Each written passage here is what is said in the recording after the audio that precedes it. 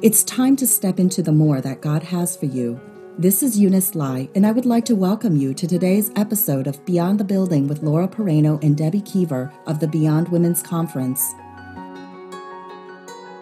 Well, welcome back to Beyond the Building, Laura. We are just enjoying looking at Christmas with a fresh look, just as the Holy Spirit is, as we study the word, we're looking at that Logos word and receiving his Rhema word. What is his special word for you and I individually, December 2022?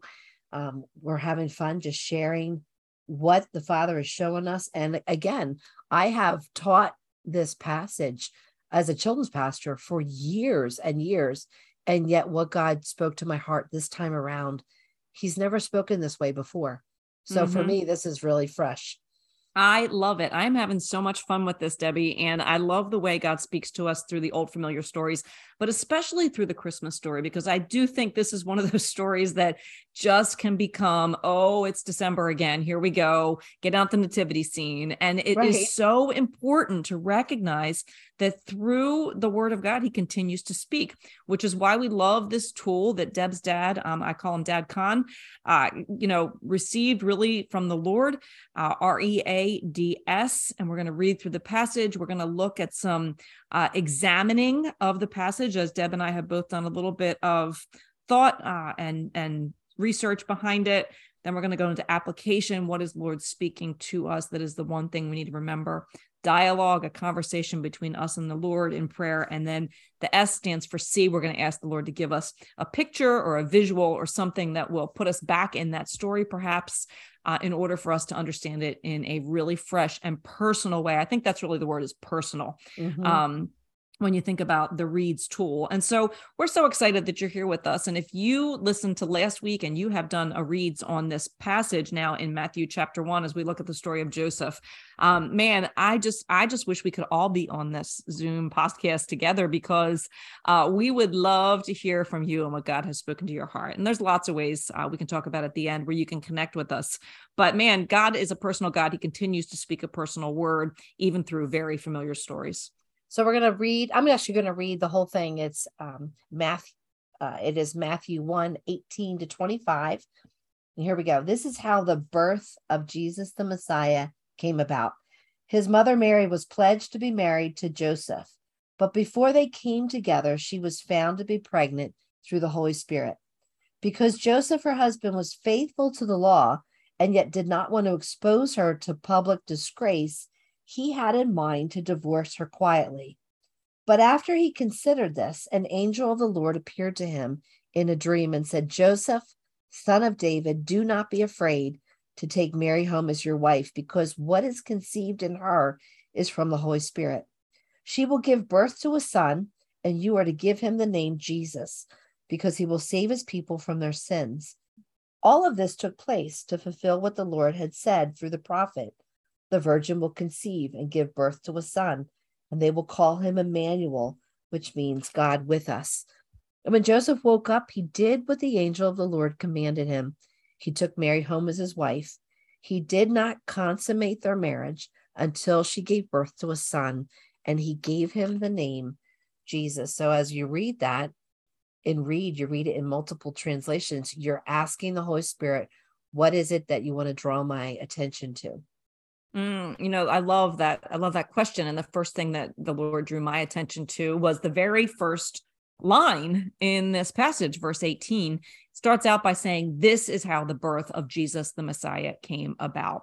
And the very first thing that God spoke to my heart, or kind of highlighted for me from this passage, is the fact that the birth of Jesus, the Messiah, was the greatest longing of creation since the time of the fall. This was the greatest prayer request that we heard the people in the Old Testament cry out, and the people in the New Testament are crying it out still. And in the 400 years of silence, they are crying it out like, God, send the Messiah, save us, send us a savior.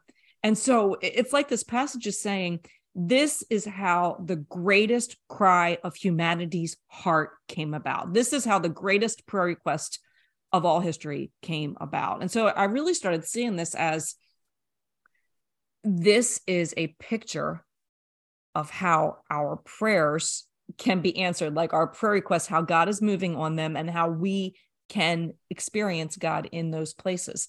So if we're looking at it from that perspective, we see that when the Messiah came about, when the greatest prayer request was getting ready to be answered, Mary, who's pledged to Joseph, finds out that she is pregnant through the Holy Spirit. And so the first thing that caught my eye was, okay, if this is the greatest prayer request ever to be answered, right? What went down? How did it happen? Well, the first thing was there was a move of the Holy Spirit. The Holy Spirit entered, right, the space where Mary was, and here's this move of the Holy Spirit. Now, Joseph finds out that there has been this situation that he was certainly not expecting and definitely did not understand.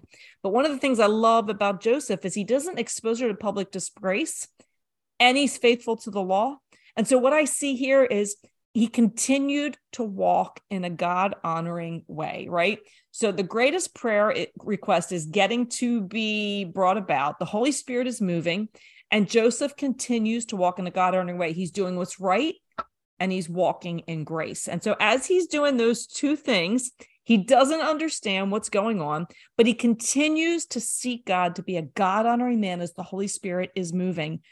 He goes to sleep, and God speaks. God speaks to his heart. And when he wakes up, he's like, whoa, what was that? And the Bible says that he pondered what he had just heard. Now I looked up that word pondering, and that word ponder means to passionately have a response of reflecting, moved by strong, provoking impulses. Now, I probably think that those words are actually a little too, they're pretty passionate words, but I think they're actually a little too maybe soft for what Joseph is going through at this moment. I mean, can you imagine what he's just heard? And he has a dream, and God is speaking. The Holy Spirit has moved. He's done what's right. God is speaking, and he ponders it, right? He's just got this emotional response. God, what are you saying? And I'm thinking about me being in this place of the story where I'm waiting for my prayer to get answered. I know the Holy Spirit is moving, trying to do what's right. God speaks to my heart. And man, for a moment, like I've got this passionate, like, God, what do you want? What do you want me to do? And when God tells him what to do, Deb, I think one of the greatest mysteries about this whole thing is that a man who is in an unexplained circumstance and has no idea how this story is going to go down, he does what he's called to do, and he does it immediately. My husband loves to say that time is the biggest deal killer, and praise God, we know that he has got a second and third and fourth chances. But I do believe there's something beautiful about first-time obedience, right? When God speaks it, you move on it. Right. And so if I reflect back to the fact that this is how the greatest answer to humankind's suffering and problems came about, I feel like this is speaking to me that in the places where I am crying out for a prayer request or a prayer to be answered, I have to understand the Holy Spirit is moving. It is my job to keep walking in what's right and showing grace. God is going to speak. I need to passionately pursue and hear from him. And then what do I need to do? I need to, do what he tells me to do. And I'm going to see this amazing response by God as I walk that way. So that was really my examine. Just this was a bigger picture, Debbie. This wasn't just about Joseph's prayer request. You know, this was the answer for the whole world. And I think it takes me to the fact that when God moves in my story, it's not just for Laura. It's for my generations to come. It's for the whole world. When God moved in my grandmother's story, it wasn't just for her. It was for me, for my generations, and for the whole world. Like there's this great continuum of a story here that's not limited to what God's doing in Joseph's story or in my story and your story. It's what is God doing in the bigger story. And how is walking in this way affecting that outcome that God has purposed for all of creation? Like this is how the greatest answer to the world's desires ever came about. What I think is interesting, I'll bet you've taught this passage before, you've studied it. I'll bet you never focused on that first line. No, never, because it's just the intro. Right. Exactly. We rush over that. That's the whole point. God has drawn your attention to that one thing, and it's new for you. You know, and it'd be exciting to hear your application and the other parts of the reads that you're going to share.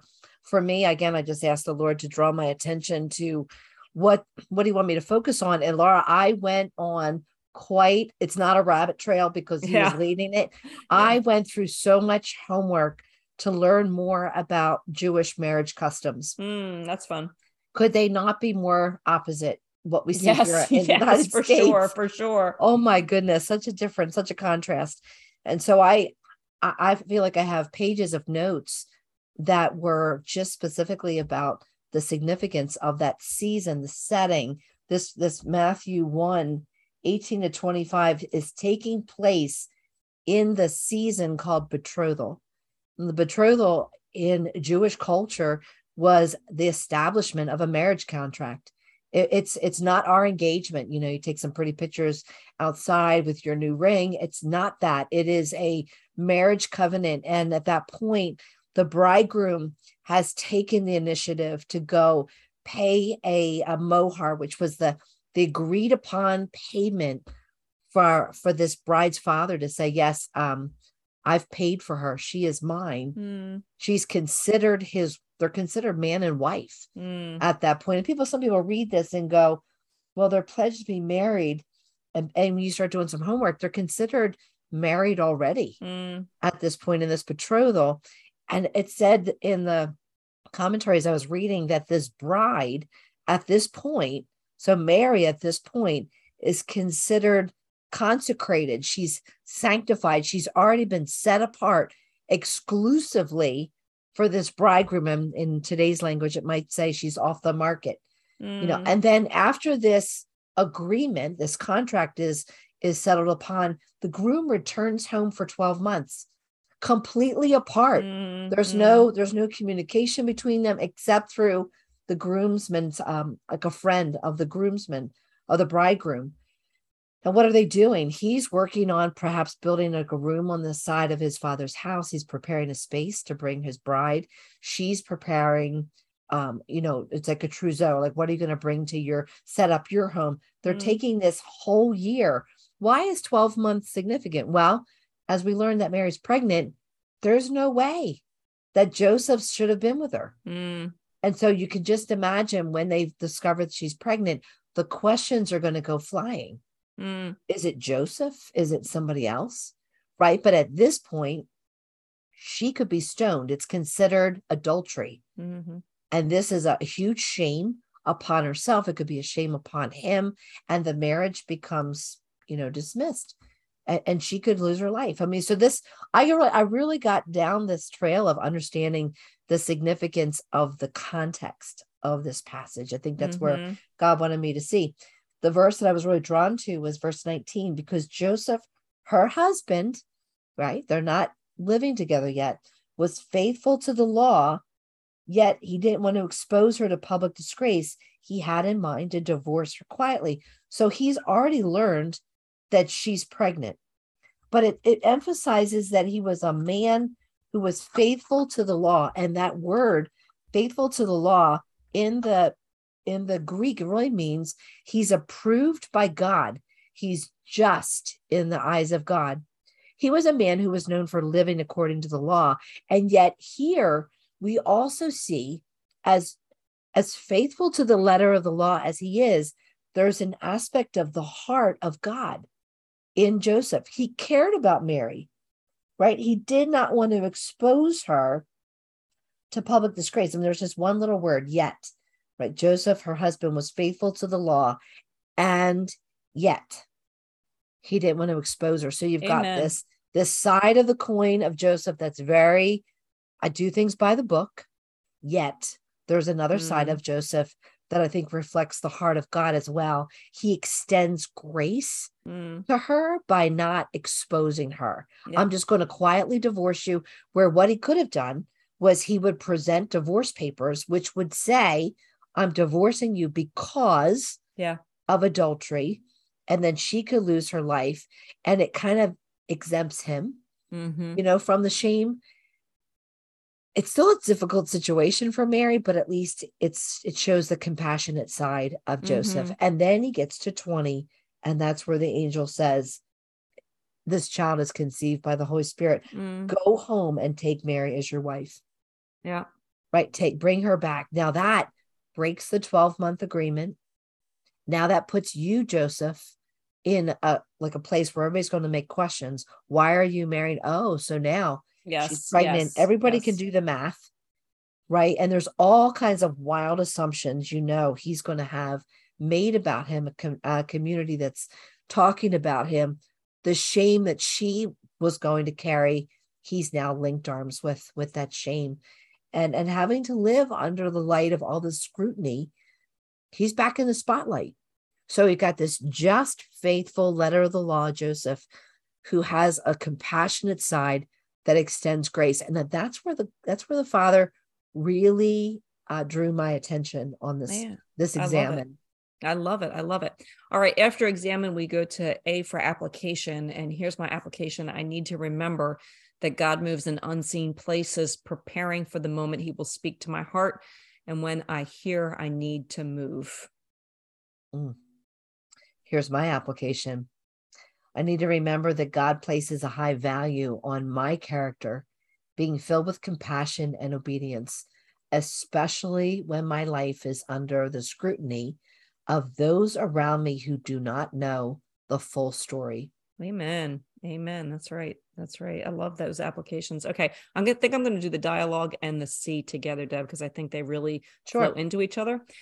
So dialogue, I felt like the Lord was saying, Laura, I want you to know that the days and times before you were preparing a place for the answer in your own story and beyond. I am not the God who dwells in one moment. I am in every moment, past, present, and future. From ages past, I have spoken words that are being fulfilled today, and you are part of the story that is leading to the answer from words in the past. I use it all. I prepared my people thousands of generations for this answer to prayer that answered the prayer of all generations before. Your obedience is crucial in this next season, like Joseph, in order to live in the fullness of all that I have for you. And so that was the dialogue. And then the C was, have you ever taken a book, particularly a paperback, except I'm pretty sure what I saw was a hardback. Have you ever taken it and you're holding like the binding in one hand, and with the other hand, you kind of use your thumb to flip through the pages, and you see all the pages fall to one side, and then you still have pages, kind of like we used to do with those comic books where the story, the little person, person moves. But it wasn't, but there was no little person in this C. It was like, it was a hand with a book and then a thumb flipping through the pages, and got to about halfway. And it was really speaking to my heart that all of these pages have happened to get you to where you are right now. And yet what you're living right now isn't finished. So there's all of these pages still to come. And so I almost felt like I was saying it took all of these pages like to get you here. And so now your faithfulness is going to impact all of the pages in the future. And even with Joseph, like his life was never going to be the same from that moment, nor would all of the pages after him be the same. And I just felt like that was kind of impressive for me. Like God has this amazing story, kind of like what I was sharing earlier. It just kind of went right along with that. And he gave me this visual that, again, my life isn't just about me. Like it's just been pouring into me in order to continue to pour back out. So that was pretty profound. Yeah. So if you remember, my application focuses on, he wants my character to be filled with compassion and obedience, especially when my life is under scrutiny of those around me who do not know the full story. It goes into this dialogue. Debbie, as a leader, there will be many times when others do not see the full picture of what's going on in your own life. They will see or they will hear small bits, and they will make assumptions about your heart, about your priorities, about your marriage, about your ministry. So I want you to live your life focused on answering to me. Listen to my spirit for direction and from my perspective. Walk in obedience, even when what I ask you to do is hard. And I want you to extend grace and compassion on others. I want you to care for their well-being, even towards those who are making assumptions about you. So I read that and I'm going, oh, so like what's coming? Right. He tells us not to live in fear. He just tells us to just listen to what I'm telling you. Right. This was coming out of looking at Joseph. This is what he was showing me. And so Father, what do you want to show me? And I said, I see a scale. It's a balance with two arms and it's level. On one scale is the word obedience. On the other scale are the words compassion and grace. I see that it does not move. It is stable and it is balanced. So I pray into that. And my prayer for myself is, God, that as I navigate relationships and decisions and priorities, my prayer is that I will be a real mixture, a balanced mixture, right, of holding fast to the word, but extending grace, being obedient, and being compassionate. Like there's not one character trait that is so overwhelmingly strong at the expense of something else. Amen. I see this in Joseph. I really do. I see it in Joseph, and especially it just prepares you, it as you and I teach publicly, and not everybody wants to hear what you have to say. Not everybody agrees with you, and people can be mean. I mean, people can just be mean. And as we go into seasons like that, God is just saying, focus most on what I'm saying about you and the direction I'm giving, and don't cave under that pressure, right? When people are going to critique you because they don't have the whole story. Yes, So for sure. you got to know people in Nazareth were talking behind the backs of Joseph and Mary, and they didn't see the whole picture. Yep. They certainly couldn't see generations to come. That's right. How this couple was sticking their neck out there in obedience, and thank God they did. That's right. That's right. God they did. It's so interesting to even look at the Christmas story and think about all of the time even that Mary and Joseph would have cried out for the Messiah, right? And then to find out that you are part of the solution, right? That's right. That's right. And watch out, because this is going to all be different than you ever expected. So I think one of the exciting things about studying the Word of God this way is that, I do believe even what God has given us, spoken to us personally, there are other people who need to hear those words today in their story. I know what you just shared is relevant to me today, and I'm thankful for that. But I also believe that God speaks a fresh word. So again, if you have heard something in this passage and you'd like to share it with us, you can reach out to us at beyondwomen'sconference@gmail.com. And we would love to talk to you there. So I hope that you guys have a good week as you're in the Word. Let's stay connected to each other. Let's stay connected to Jesus, most importantly. And we will see you next week as we continue the Read series as we roll on.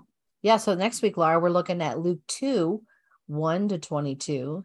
So that's the birth of Jesus. That's where we're going next week. There we go. Then the week after that is the one that'll be probably my favorite, because my dad will be here. Oh, I can't wait. I can't wait. Literally sitting here with me at the table, recording the podcast. And right before Christmas. What a gift that is. So that really is so cool. So thanks for joining us, everybody. We look forward to continuing on this journey through Christmas with just fresh eyes. Yep. Next week. All right, we'll see you there. Bye-bye. Bye-bye. We believe that God will use what was shared to encourage you as you step into the more that He has prepared for you today. Thank you for joining us. Until next time, remember, you were created for more.